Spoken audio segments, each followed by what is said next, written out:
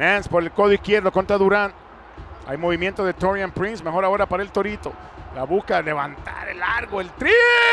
¡Sí, señor! El Torito Collin Sexton. Con su segundo triple del segundo tiempo extra le da ventaja de 7 a los Cavs.